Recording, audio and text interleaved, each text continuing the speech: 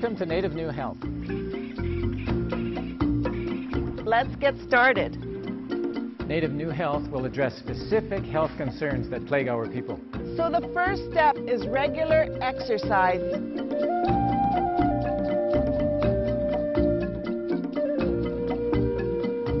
Oh.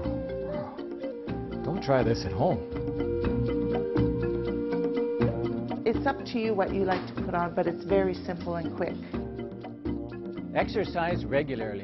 We cannot emphasize this enough. And welcome to Native New Health, an exciting program designed for Native people by Native people.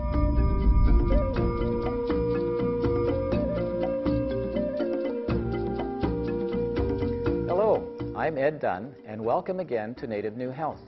Today we will be discussing a very serious health problem that's facing our Native people.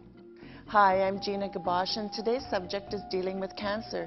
Certainly, this disease affects many brothers and sisters, so why don't you join us and let's talk about it?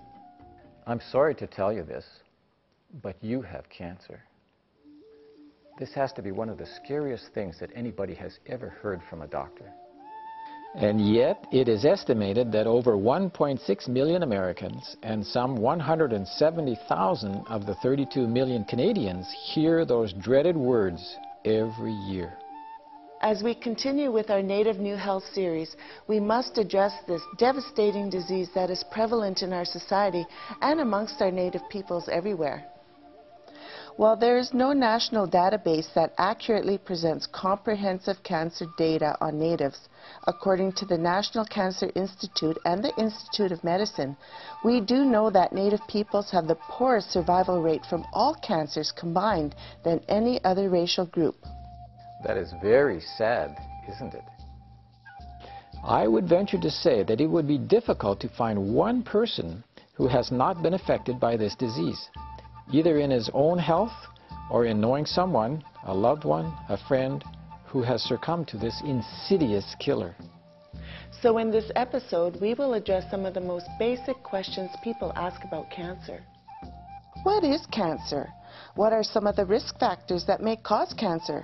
How do I know if I have it? What are the symptoms? And most importantly, what can we do to prevent cancer? So let's get started. Just what is cancer? Cancer has been defined as a chronic degenerative condition in which normal cells in the body have become chemically altered and have mutated. Why is this bad? Well, since the cells are building blocks that form tissues and tissues make up the organs of the body, when they become changed, we get sick. Now, let's look at it another way. Normally, cells grow and divide to form new cells as the body needs them. When cells grow old, they die and new cells take their place. But sometimes this orderly process goes wrong. New cells form and develop when the body does not need them, and old cells do not die when they should.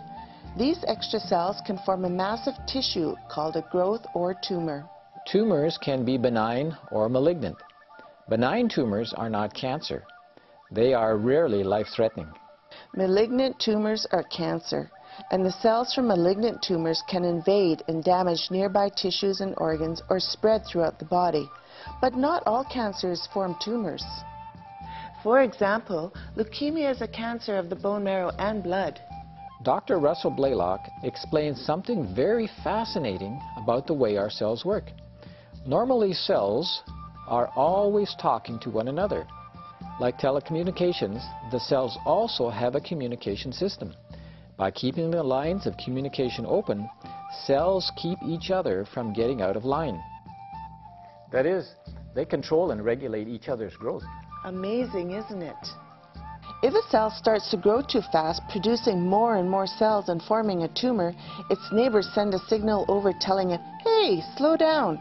As with many things in nature, the conversation is by way of chemical messengers, like a mailman going from door to door. We now know that one of the earliest changes of a normal cell into a cancer cell is the loss of this communication system. Once cut off from its neighbors, the damaged cell begins to reproduce faster and faster, ignoring the panicked screams of its neighbors to stop, stop. Something mixes up the signal so that the cell no longer makes the necessary messengers. Now these cells have inside of them special structures called genes. Some cells have growth genes that put the brakes on cells dividing out of control. But if for some reason the growth switch is accidentally turned on, the cells can go wild, producing millions and even trillions of offspring cells. This is cancer. So, what do we call those sleeping growth genes? We call them free radicals. These are chemical particles that can burn most things they touch through a process we call oxidation. In other words, it's as if we get rusty. Yes, Gina. In fact, 95% of all free radicals come from our own metabolism. The interesting thing is that when we slow our metabolism, we produce fewer free radicals. This might explain why animals fed low-calorie diets have fewer cancers. They are producing fewer free radicals. But you know what? The opposite is also true. If you increase your metabolism, you produce more free radicals, a lot more. This explains why animals on high-calorie diets have more cancers and overall shorter lifespans. You might want to keep this in mind the next time you eye that special dessert. You see, this highly processed, calorie-dense food becomes a source of free radicals.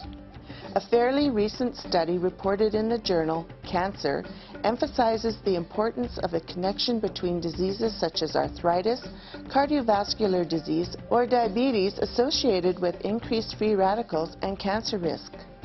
The bottom line is, the more free radicals we produce, the greater the likelihood is that we will eventually develop cancer. Thanks, Ed. Each normal cell in our body has a specific purpose and function. Dr. Otto Warburg, two-time Nobel Prize winner for his work with cells, has found that cancerous cells have lost all of their genetically programmed instructions. You see, normal cells use oxygen to produce energy for their vital processes. But cancer cells feed on the fermentation of sugar or glucose. As the cancerous tumors attach themselves to different organs, the tissues involved become starved for oxygen. As the tumor grows, the vital functions of the organ shut down and death follows. Author and cancer survivor Anne Frame says in her book, A Cancer Battle Plan, unfortunately, cancer does not wait for its victims to become educated. That is why we are presenting you with this information on cancer, so you can become aware of the likely causes and take action. Nothing is guaranteed in this life, but every choice we make has consequences, either for good or for bad, or for health or disease. So, let's continue learning and find out the leading factors that cause cancer and how to make the right life choices. Doctors often cannot explain why one person develops cancer and another does not. But research shows that certain risk factors increase the chance that a person will develop cancer. The following are the most common risk factors for cancer, many of which have to do with our lifestyle choices. The first and most important factor is actually growing older. Most cancers occur in people over the age of 65. While getting older is not our choice, nor a guarantee you will get cancer, we should do all we can to face our golden years with dignity and optimum health. It is a matter of choice, and you are never too old or too young to get started. The second factor is tobacco use, and this is the most preventable cause of death. Over 40% of our native people smoke. Each year, more than 180,000 people die in the U.S. alone from cancer that is related to tobacco use. In Canada, it's not much better. So please, don't become a statistic. If you smoke, quit now. Using tobacco products or regularly being around tobacco smoke increases the risk of cancer. The evidence is overwhelming. So why would you even want to get started in the first place? Smokers are more likely than non-smokers to develop cancer of the lung, larynx or voice box, mouth, esophagus, bladder, kidney, throat, stomach, pancreas or cervix. They also are more likely to develop acute leukemia, which is cancer that starts in the blood cells. So if you don't smoke, don't get started. But if you do, please stop now. There is help available for you. There are many resources to help people stop using tobacco. Also, please request our Native New Health episode number 4, Freedom from Smoking. The information will appear at the end of this program, so please get your pencil ready. The third risk factor is the use of alcohol. Some studies now show that having more than 2 drinks each day for many years will increase the chance of developing cancers of the mouth, throat, esophagus, larynx, liver, and breast. The risk increases with the amount of alcohol that a person drinks. And for most of these cancers, the risk is higher for a drinker who uses tobacco. Why play Russian roulette with your life? This man-made drug is not necessary to sustain life. On the contrary, alcohol destroys life and your family also. So please stay away from it. Now, let's hear an important message from Dr. Chris Church, a cancer specialist. Hello, I'm Dr. Christopher Church. I'm a head and neck surgeon at Loma Linda University in Southern California, and I'm proud to have a Mohican ancestry. My patients often ask me, what is cancer? And it's not a simple answer. The short version of it is that something has gone wrong within the control center of the cells, and they proliferate, that is, grow, without the normal kind of control that cells usually have. And this can have devastating effects throughout the body. The causes of cancer are complicated and complex, but the better question is, what are the causes of cancer that we can do something about? The most common things that we do that can bring on cancer have to do with the habits that we indulge in, such as smoking and alcohol use. Poor diet and lack of exercise is also linked to some cancers. So what can we do to prevent these? Well, if you smoke, stop now. If you drink alcohol, cut back, or better yet, stop completely. If you don't exercise, get out there and start an exercise program. And if you have a lifestyle that involves consumption of lots of fatty, sweety foods, get rid of that, change that, get over to some healthy fruits, vegetables, and grains. Is there a cure for cancer? Well, it depends what type of cancer you're talking about. Many cancers can be operated on and possibly removed, and some can be treated with chemotherapy or radiation therapy. But not all cancers are curable, unfortunately. If you asked me what I would give as advice for preventing cancer in your life, probably the #1 thing is quitting smoking. So many cancers are caused by this. Cancers of the mouth and the throat, the lungs, and many other cancers throughout the body have now been linked with tobacco use. In my area of special expertise, that is cancers of the throat, of the voice box, of the lips, tongue, and mouth, alcohol and tobacco use are the #1 cause. In fact, tobacco alone is bad enough, but if you add alcohol use on top of that, the risk of cancer just exponentially grows. I think of a beautiful family that we took care of recently. The husband had developed a cancer of the throat, and it was so extensive because of his smoking and alcohol use that he had to have his voice box and tongue removed. And while he was still there, he was no longer able to speak with his kids and talk with his wife, and he couldn't swallow normally. The poor man had been so addicted to smoking that after this he continued to smoke, and unfortunately the cancer returned. Who's susceptible to cancer? Well, there are many different types of cancers, but the kinds that are caused by our lifestyle choices can happen in anyone. Just because your grandfather lived to 110 and smoked and drank every day of his life doesn't mean that you will. The choices that we make right now are essential in terms of what's going to happen in the future in our health, particularly when it comes to cancer. If you stop smoking right now, in 7 years, your risk of cancer will get to be that of a person who had never smoked. I think of one beautiful Native woman who came in with her husband. They had been through some tough times financially over the years and had finally arrived. They had a beautiful family with grandchildren on the way, a nice home, and wonderful things to enjoy. But unfortunately, the smoking habit that she had developed as a young woman had led to the growth of a cancer in her throat now. And while she survived, we had to do extensive surgery on her and radiation afterwards, and she will have the scars and the difficulty with swallowing and talking forever.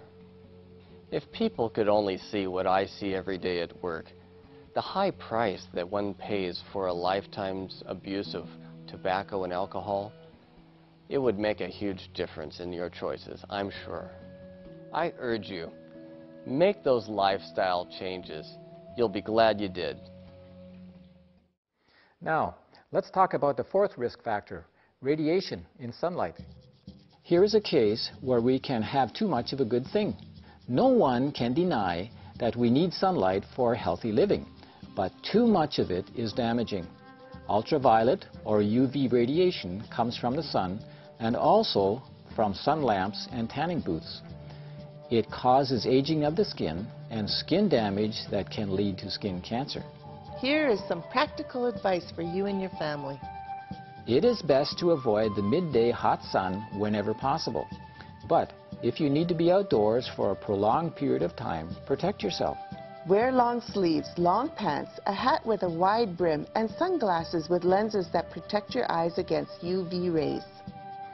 Use good quality sunscreen with a sun protective factor of at least 15. Well, let's look at risk factor number 5, which is exposure to certain chemicals and other toxic substances, such as asbestos, vinyl chloride, benzene, cadmium, nickel, and toxic gases such as radon. All these can cause cancer, so follow instructions and safety tips to avoid or reduce contact with these harmful substances, both at work and at home. Risk factor number 6 is infections from certain viruses, bacteria, or fungi that may increase the risk of developing cancer. This includes HIV, hepatitis B and C, and the HPV or human papillomavirus, which is the main cause of cervical cancer. Risk factor number 7 has to do with certain hormone replacement therapy, such as estrogen. Along with estrogen, the doctors may recommend progestin, used to help control problems that may occur during menopause.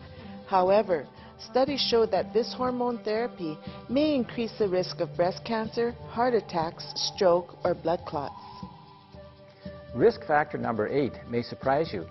It is simply a poor diet, lack of physical activity, and being overweight. Scientists now agree that these bad lifestyle choices can increase the risk of several types of cancer. For example, Dr. Patrick Quillen, the Director of Nutrition for Cancer Treatment Centers of America, says that a conservative estimate states that over 30% of all cancer may be nutrition related. Isn't that amazing? Studies suggest that people whose diet is high in fat have an increased risk of cancer of the colon, uterus, and prostate. Lack of physical activity and being overweight are risk factors for cancer of the breast, kidney, colon, and esophagus. This gives more meaning to that old saying that we dig our grave with our fork and spoon, doesn't it? Yes, as you can see, most cancer is a result of our modern-day lifestyle and the choices we make every day. In other words, we bring it upon ourselves. It doesn't take much to realize that many of these risk factors can be avoided. We just have to be smart and stay away from those things that can give us cancer. Your life depends on it. We have now covered what cancer is and some of the risk factors that cause it. But I hear you asking, how do I know if I have cancer? Well, here are some of the symptoms. A thickening or lump in the breast or any other part of the body, a new mole or change in an existing mole, a sore that does not heal, hoarseness or a cough that does not go away, change in bowel or bladder habits, discomfort after eating, a hard time swallowing, weight gain or loss with no reason, unusual bleeding or discharge, feeling weak or very tired. Most often, these symptoms are not due to cancer, but only a doctor can tell you for sure. So, if you have any of these symptoms, go see your doctor as soon as possible. But what if your diagnosis is positive? Well, get a second opinion. Many insurance companies will cover a second opinion if your doctor requests it. But should you or someone you love need help at any stage of cancer, there is supportive care available by calling the National Cancer Institute at 1-800-4 Cancer, C-A-N-C-E-R, or you may go to their website at www.cancer.gov.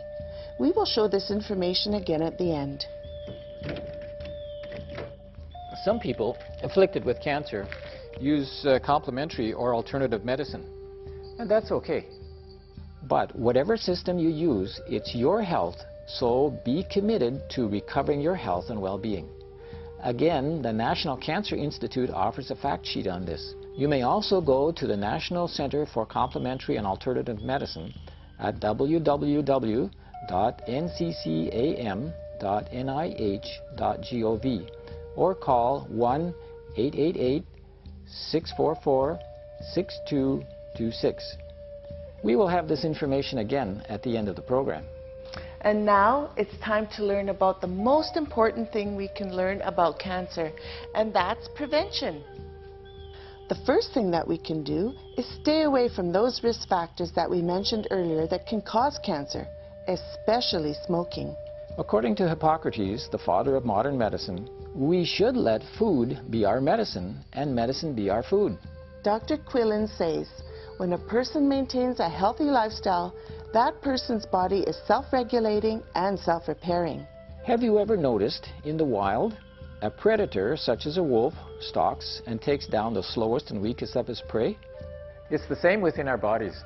The cancer catches the slowest or sickest cells and then takes control of them. However, by using proper nutrition, the body becomes more effective in recognizing and destroying the defective cancer cells. Therefore, nutrition is an essential component of a comprehensive cancer prevention and even treatment program. You see, often proper nutrition reshapes the body's defenses against cancer. The National Cancer Institute calls this biological response modifiers. Friends, we have nothing to lose by improving the quality of our nutrition, but a lot to gain. Have you ever visited a zoo and seen a sign on the junk food vending machines that says, "Do not feed this to animals, they could get sick and die"? We must ask ourselves, what food could be good for humans that kills animals? I believe it's time we take a serious look at the kind of junk foods we are eating and feeding to our family, don't you think? I sure think so. In the past 50 years, we have been flooded with sugar and junk foods. Today, Americans consume 15 billion gallons of soda pop every year, 700 donuts per person every year, 150 pounds of sugar per person each year. That is why our people have one of the highest rates of diabetes, obesity, and cancer. Our reservations and reserves are sad evidence of these epidemics. Absolutely, Ed. This is literally killing our people. As we continue to talk about prevention, we need to look at another underlying cause of cancer. While we do not know conclusively that stress causes cancer, a stressful lifestyle suppresses the immune system, which opens the door for cancer to take hold. Therefore, health and healing may also begin with a positive attitude. Optimism, hope, and a conquering, victorious spirit are the most important emotions in order to promote optimum health and to help prevent and fight cancer. Diet and nutrition are important, but a positive attitude is even more important. The mind plays a powerful role in preventing disease and in promoting healing. Negative attitudes, on the other hand, are devastating to health. Even in the great book of heaven, it says, "A merry heart does good like a medicine." It has been demonstrated that positive emotions such as good thoughts of love, forgiveness, a sense of purpose, helping others, friendship, all generate endorphins. These are hormones that boost the immune system and helps us fight disease. But in this fast-paced, adrenaline rush world we live in, our immune systems are depressed and overly stressed with the burdens of life. When we combine that with being poorly nourished, we are setting the stage for poor health and even cancer. But friends, it's not the food in your life that counts, it's the life in your food that counts. Your food needs to be as unprocessed and as natural as possible. According to the New England Journal of Medicine, the ancestral diet of the native hunter-gatherers included lean, clean wild game and fish with lots of vegetables, grains, eggs, fruits, seeds, legumes, and lots of clean water and fresh air. The calorie intake was about 20% fat, 30% protein, and 50% complex carbohydrates. Some call this balanced diet ideal for optimum body function. So, like our native ancestral diet shows, we must learn to eat to live and not live to eat. One of the most recent studies has shown that our bodies do better with less food than with more. So we do better if we stop eating before we feel stuffed. Friends, the choices we make on a daily basis regarding the foods we eat, the amount of exercise we do, and the way we handle stress will show that we are either our own best friend or our own worst enemy. Let's determine to make better choices every day so that the life we live in this earth, we will live for the good of ourselves as well as for the good health of others. What do you say?